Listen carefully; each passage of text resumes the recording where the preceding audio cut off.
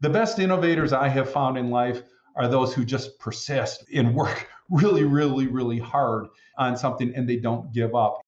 Welcome to Innovation Talks. Join us weekly as we discuss with distinguished industry guests how to refine and improve corporate innovation and new product development as businesses aim for long-term success. Hosted by Paul Heller, Sopheon CTO. If you're looking for additional information around new product development or corporate innovation, sign up for Sopheon's newsletter where we share news and industry best practices monthly. The fastest way to do this is to go to Sopheon.com, that's Sopheon.com, and click the sign up and stay informed box. Welcome everybody. My guest today is Andy Michuta, CEO of Sopheon. Early on in his career in computing technology, Andy was with Control Data. When I met him, he was CEO of a successful consulting company that was focused on leveraging knowledge management capabilities around science and technology. Andy merged that company with Sopheon in 2000 and really built Sopheon into what it is today. Welcome to the show, Andy. Thanks for having me, Paul. Good to chat again. Glad you could join us. Doing okay? Everybody doing okay in your way, in your place? Yeah, like everybody else, a bit of anxiousness going on the home front, but excited that we're right around the corner from getting back out socially with everybody and interacting and carrying life on as we have known it for years. Yeah, I'm looking forward to the next round of business and seeing customers again and seeing colleagues. It's all right ahead of us, just around the corner. Yeah.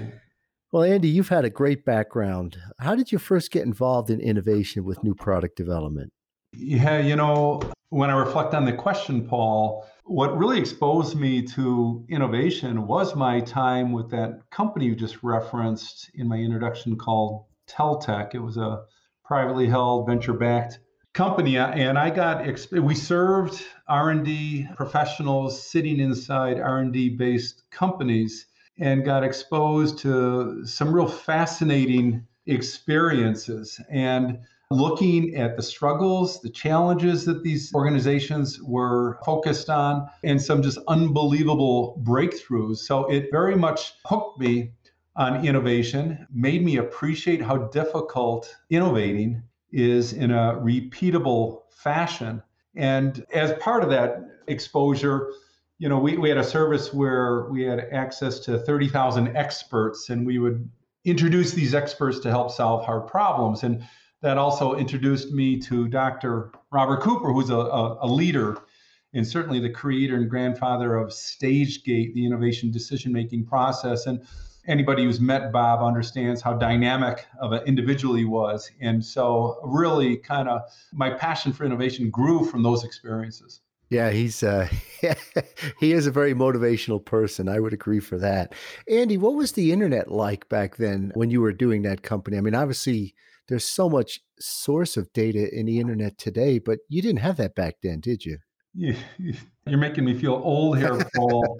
The internet didn't really exist. We had a team of 30 analysts that had expertise in searching online databases. And we created a database of who's who in the science and technology world in order to source and find these experts in the world. And they all had to be pre-qualified. So the service was human-based. It wasn't computer-based. There was no Google around. And these were really good searchers. A number of our 30 people were professional librarians in the past. And so they were very familiar with search and retrieval technology and sources. And so yeah, the internet as we know it today is completely different, but it wasn't around as a search tool or certainly the valuable source back in the 90s that it is today. Yeah, so when I think, you were doing innovation or your customers were doing innovation back then, and now thinking about what innovation is today, do you have any particular success stories you like to think about during that journey? There's been a lot of change in how people innovate. And the environment, what we refer to, Paul, as the innovation ecosystem today versus back then. But I'll tell you, there's one story in particular that irrelevant of that ecosystem available to innovate and solve problems is relevant back in the 90s as it is today. And it is a story about a heart valve company I operate out of Minneapolis, and so we're quite progressive in the world with these medical device companies in our backyard. And one of them was a client of ours, and they had a problem with a new product. It was a new heart valve that they were looking to bring to market.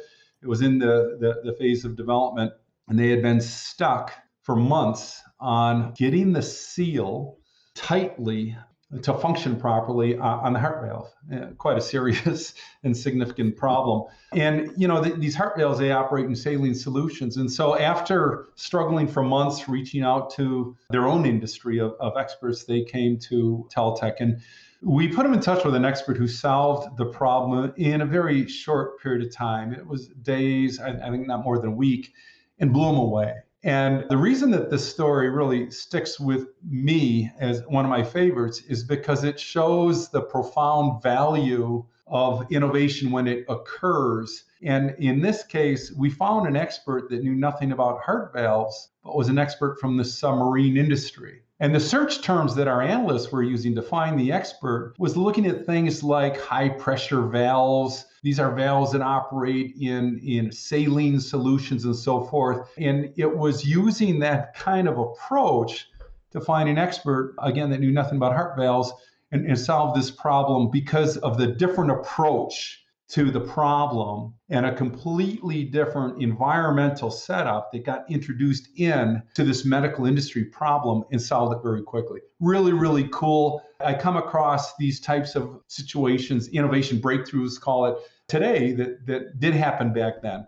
It's just that there's more enabling services and tools and capabilities to increase the frequency of those connections. That is an amazing story. I know you're a big proponent of the ecosystem and trying to extend your ecosystem beyond just your close cadre of people you know. And that is just a perfect example of why you want to do that. Thanks for sharing that. That must have been, that's something you don't forget easily. Well, you've worked across, I know, hundreds of companies, Andy. You speak to CEOs, you speak to knowledge workers, innovation workers. You work at all levels. You never hesitate to talk to somebody. What are some of the top challenges you're seeing out there? Well, the number one challenge that I see in the industry today is many traditional market leaders are being disrupted through the innovation of new players coming into the markets. And, for years and years, if you were the market leader, pick any one of them, a GE or Procter and Gamble, you go on and on. These market leaders would spend a lot of their efforts defending the hill. So they knew that they were the leader. They knew that they would have people kind of nipping at them a little bit. And so they would turn their attention to how do I defend the fort? And all that has changed. And today, we find that these market leaders, traditional market leaders, are all being disrupted and being disrupted at an uncanny, unpredictable, fast rate. It's amazing to me, a statistic came out recently, some news that 5 companies in the S&P 500 index make up 22% of that index. Apple, Microsoft, Amazon, Google, and Facebook. Unheard of. And these 5 companies are using their high technology and software to disrupt industry after industry, which projections, and there's a number of them out there, research are projecting that over 50% of the S&P 500's companies today are going to be replaced in the next 10 years. So companies today, I see, are dealing with disruption. And this is a top agenda in the boardroom where it has not been the case in the past. And in reaction and response to that reality, we're finding the need for many of these companies to accept we have to move faster.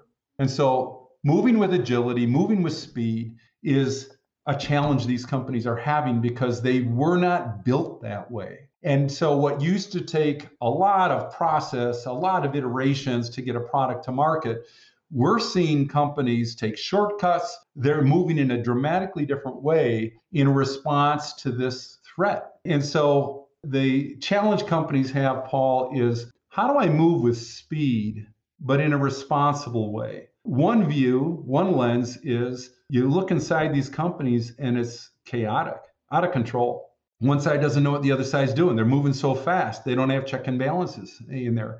And so this is a real challenge for companies today that I see.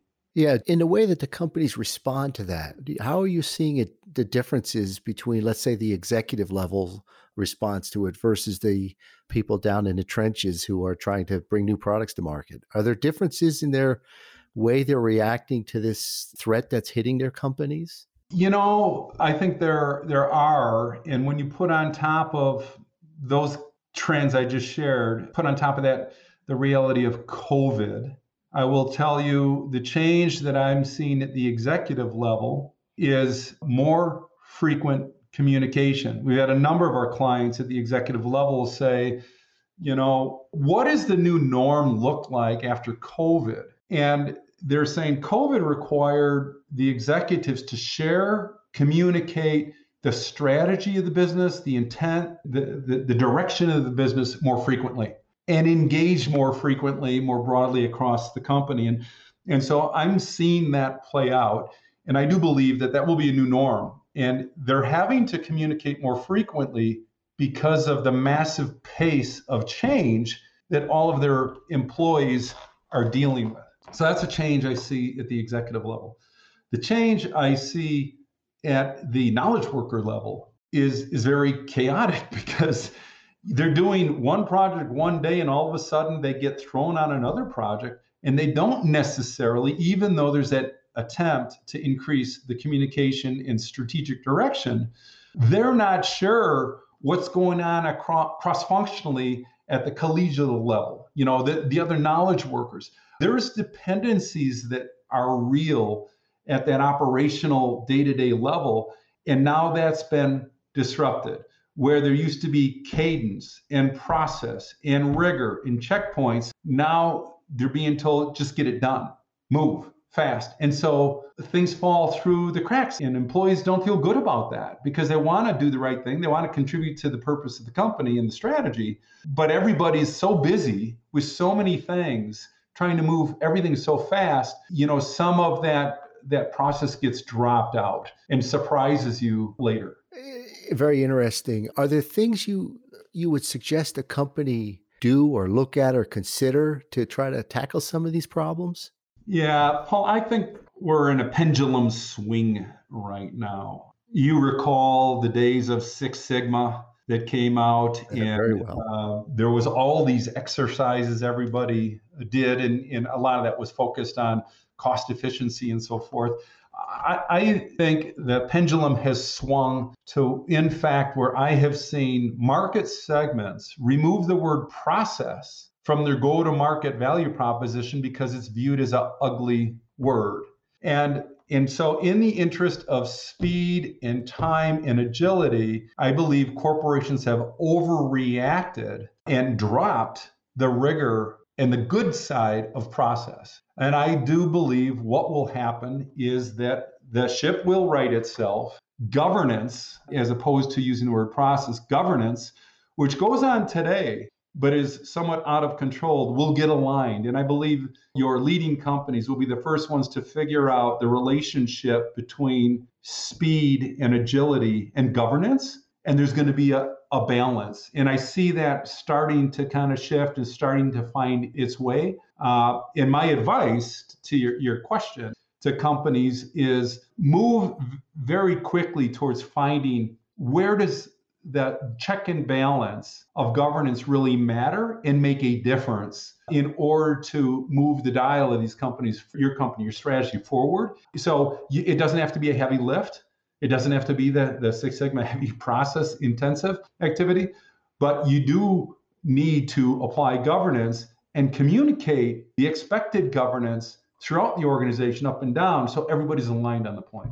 Yeah. So where do you go with the word agile? When you hear that word in the context of what you were just talking about, what does that stir up for you? Confusion. I'm not a fan of the word, and Paul, you know me, I'm biased, right? Because of my orientation, the business we're involved in, and so forth. So agile is a misunderstood word, I believe, and it's used out of its intended context by a whole lot of people. which is why I used the word earlier with you called agility, because I think companies need to be nimble. They have to perform and figure out from an ecosystem standpoint or a cultural standpoint, how can I demonstrate agility, movement, modification, changing. Agile is often kind of used as a process that was created for software developers, which you and I both know a lot about, and has been transported from that intent on using in the development of software into kind of general business purpose. And it's not a fit. It's a mismatch, in fact. And so when I hear the word agile from somebody, I find myself more often than not asking the secondary question, what do you mean by agile? Because people mean so many different things. It's a word that's been misused, abused, and misunderstood. That fits very well with my experiences as well, talking with different companies. The CEO says we need to be, probably doesn't say you need to be agile with the formal definition. We just need to be faster. We need agility. And everybody says, well, what does that mean? And one part of the organization says, well, we have an agile methodology. How about we try that? And I think there is tremendous amount of confusion in what it is. And I like your distinction between agile and agility, because I think agility makes you focus on what you're really trying to accomplish, is to be more nimble, to deal with those threats that come at you from all sides. Yeah, and as you know, Paul, words matter in society, words matter in business. And when you've got a pace where people are moving so doggone fast, we tend to forget that. And so we lose sight of, all right, what are we communicating here? And I think it's, again, we're in a phase right now with the term agile. It'll come around and it'll find its place in history, but the markets, the businesses, and communication will move forward. Well, Andy, where do you see it going, let's say, in the next 5 years? Innovation going. Yeah, innovation. Yeah, thank you. I see very clearly that innovation, the creation of innovation, is going to embed and shift more towards what I'll call smart. There's a different language to get hung up on. We see in our client base, and part of this has to do with what the trend I shared with you earlier. So you got high tech, you got software companies. It's been, I don't know, a decade already where Internet of Things has been a buzzword. But what I see happening is that intelligence, artificial intelligence, and software and process, everything is getting smarter. And so I see that innovation is also going to be using and applying an ecosystem of intelligence and smartness that has not been around historically, which is going to really propel the rate of innovation. We see it today, we live it. We've got a client who's putting smart refrigerators out there in the market. And so as a consumer, my refrigerator knows better than I do what my consumption rate is, what I consume, what the volumes, what my appetite is, and can actually order for me on my behalf online, right? So that's a case of the market saying, okay, for us to innovate for the refrigerator of the future, we need to build intelligence into that. And I can gain my market share in that regard. So I do believe that we're going to see more and more intelligence, artificial intelligence at work. My daughter works at this company, Sleep Number, which a lot of people are familiar with. They're selling beds for $3,000 a piece. Wow. Why?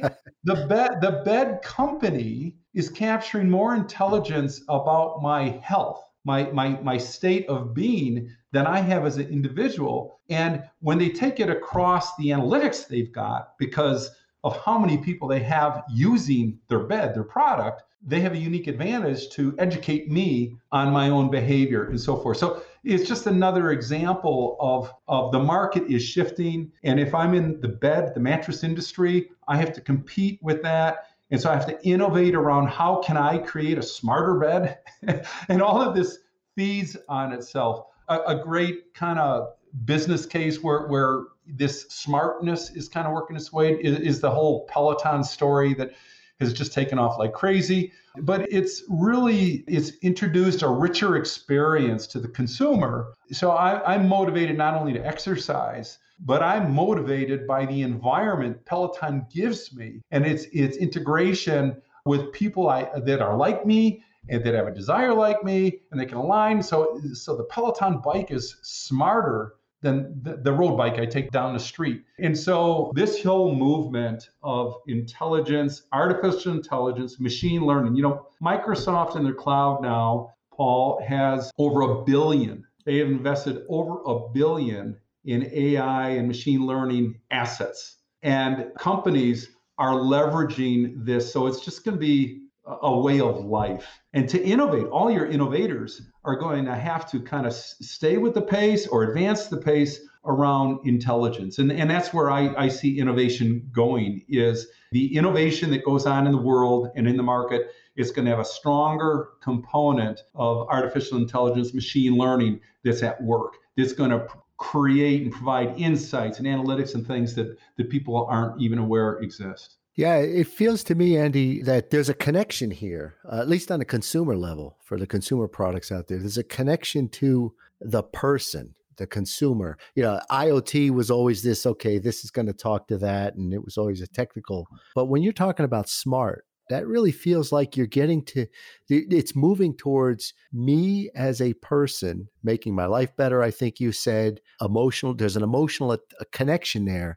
And it sounds like what you're saying is with this AI and machine learning, that's all going to continue to just push that connection to the consumer. Is that the way you see it? Absolutely. It becomes very individual, and we see it very much today. The power of the consumer because of this is huge. And so the personal choice that the consumer has is unbelievable. And so a lot of our CPG clients that we've got, they have changed and modified the way they innovate because they need to be more consumer centric. And they COVID, how are my consumers going to react to COVID? And people had no idea Kleenex was going to be shortage, toilet paper. Why would we have a shortage of that? And all of a sudden you see the power of the consumer that takes place. Well, what I see happening the next phase is that instead of companies innovating, reacting to consumers, they will be able to predict, into the future where new opportunities are going to come in because of this intelligence. And that's a key shift that I see will happen. But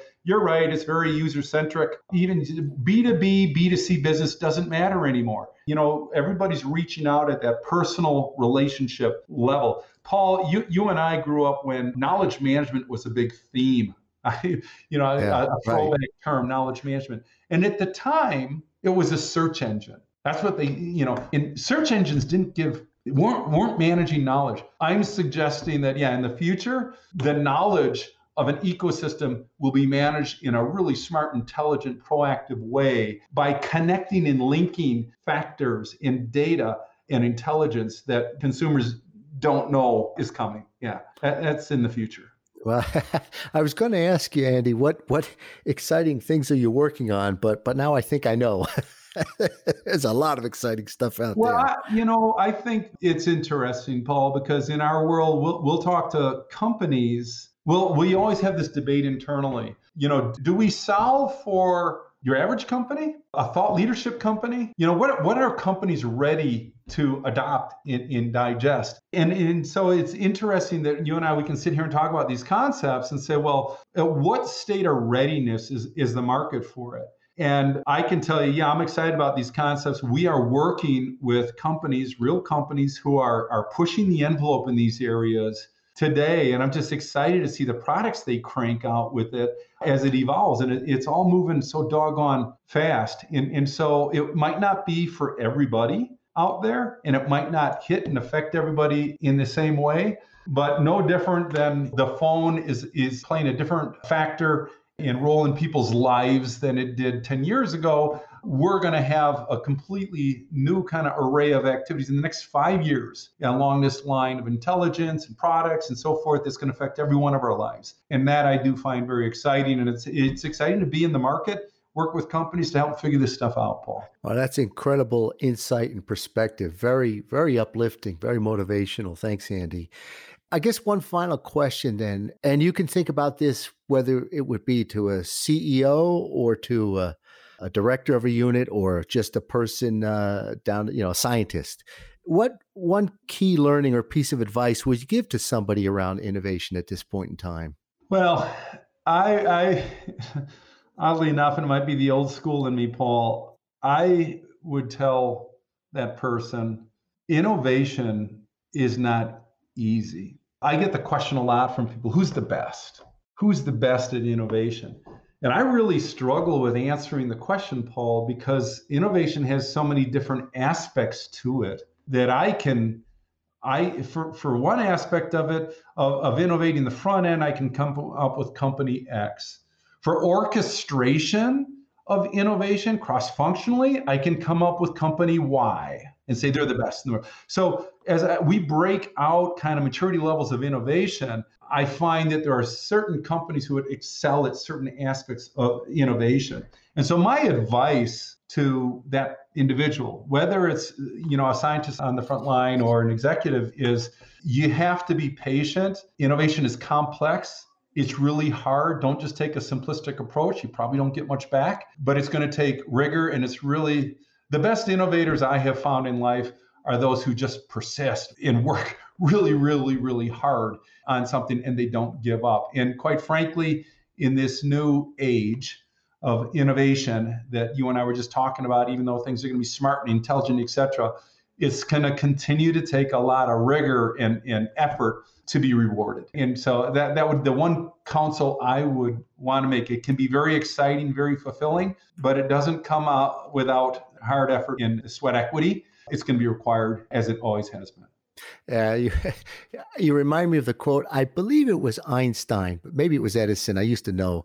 Innovation is 1% inspiration and 99% perspiration, right? I think it's still true. I really do believe, I'm not seeing anybody with easy innovation. It's kind of funny, Paul, some of those big companies I just mentioned, the big five, they've got so much money that they're throwing at all kinds of stuff. Their win rate is very low. And they know that because they have money that doesn't matter. Yeah. But that's not how the rest of the world operates. So yeah, that quote is very fitting today, I believe. Yeah. Great, Andy. Well, Andy, I've enjoyed our conversation. It was really, really uplifting and good to talk to you. Thanks so much for joining me today. What if people want to find out more? Hit me up on LinkedIn or feel free to give me a dial up on my email, andy.michuda, MICHUDA @Sopheon, SOPHEON.com. Either way, happy to respond, happy to engage. Really fun topic. Paul, thanks for inviting me to participate in your podcast. You do a great job with this stuff. Always enjoy listening to the podcast that you put out there. Great, Andy. And I hope you come back again. You bet. Happy to. All right. You take care, Andy. Have a nice day. Thanks again. Thanks for joining us this week for Innovation Talks with Paul Heller. For additional information on today's topic, check out Sopheon.com, SOPHEON.com, where you will find plenty of innovation-centric content and corporate best practices. If you'd like to discuss anything with Paul or would like to get in touch with the show, email us at talks@Sopheon.com.